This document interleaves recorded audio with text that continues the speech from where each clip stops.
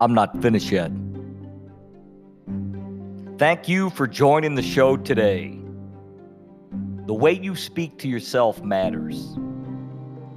Consistently supporting your dreams with vocal and even more importantly, those silent discussions you have with yourself at a subconscious, conscious level doesn't matter. Those are so much more important than you know. That voice that you hear chattering inside your head. Give it a moment and listen in, even right now. It's thinking of 10 different things and it's telling you what to do. It has an opinion about everything and almost every one. It drains you. It plays such a role in everyone's life that it's often referred to as a dream killer. Now, the weak are going to tell you it's your subconscious trying to protect you from pain and failure, and you should follow it to safety. The strong, the disciplined, the fearless leaders of the world, they see it as a challenge to show resilience when you're in a vulnerable state of debate or questioning. Questioning if you're good enough. Questioning, are you educated enough for this? Are you athletic enough? Are you trained enough? Are you big enough? Are you the right person for the job? Those are questions that trail back to limiting beliefs that were set years ago by people that loved you. They had great intentions, but guess what? They don't understand or want to accept that their choices aren't your choices, that their beliefs and limiting beliefs that they have, they're not yours. No way.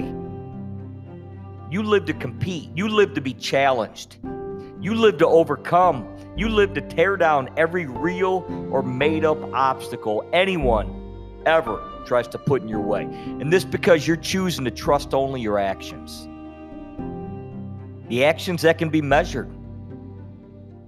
So how comfortable are you? Have you put the work in? We don't need to trust our thoughts all the time. We certainly don't need to trust our emotions. We shouldn't always trust our loved ones. They're living to protect us from pain. Again, good intentions, not helpful. But how can you grow and mature spiritually, emotionally, if you're trained to turn your back on suffering and search for protection all the time? How about getting good at facing adversity, keeping your head up in suffering and in failure? This is what helps turn boys into young men. This is what helps turn girls into young women. It's what creates those internal credentials that remind you of the power you have to control the beautiful mind of yours. What you say to yourself matters. What you think to yourself matters. What your body language shows matters. So right now, here we are. Lift your head in moments of pain. Go from selfish thinking to selfless actions. Shift your old stories, the old grooming, the old made-up fails, and begin the new book, the new chapter in this book. It's conquering.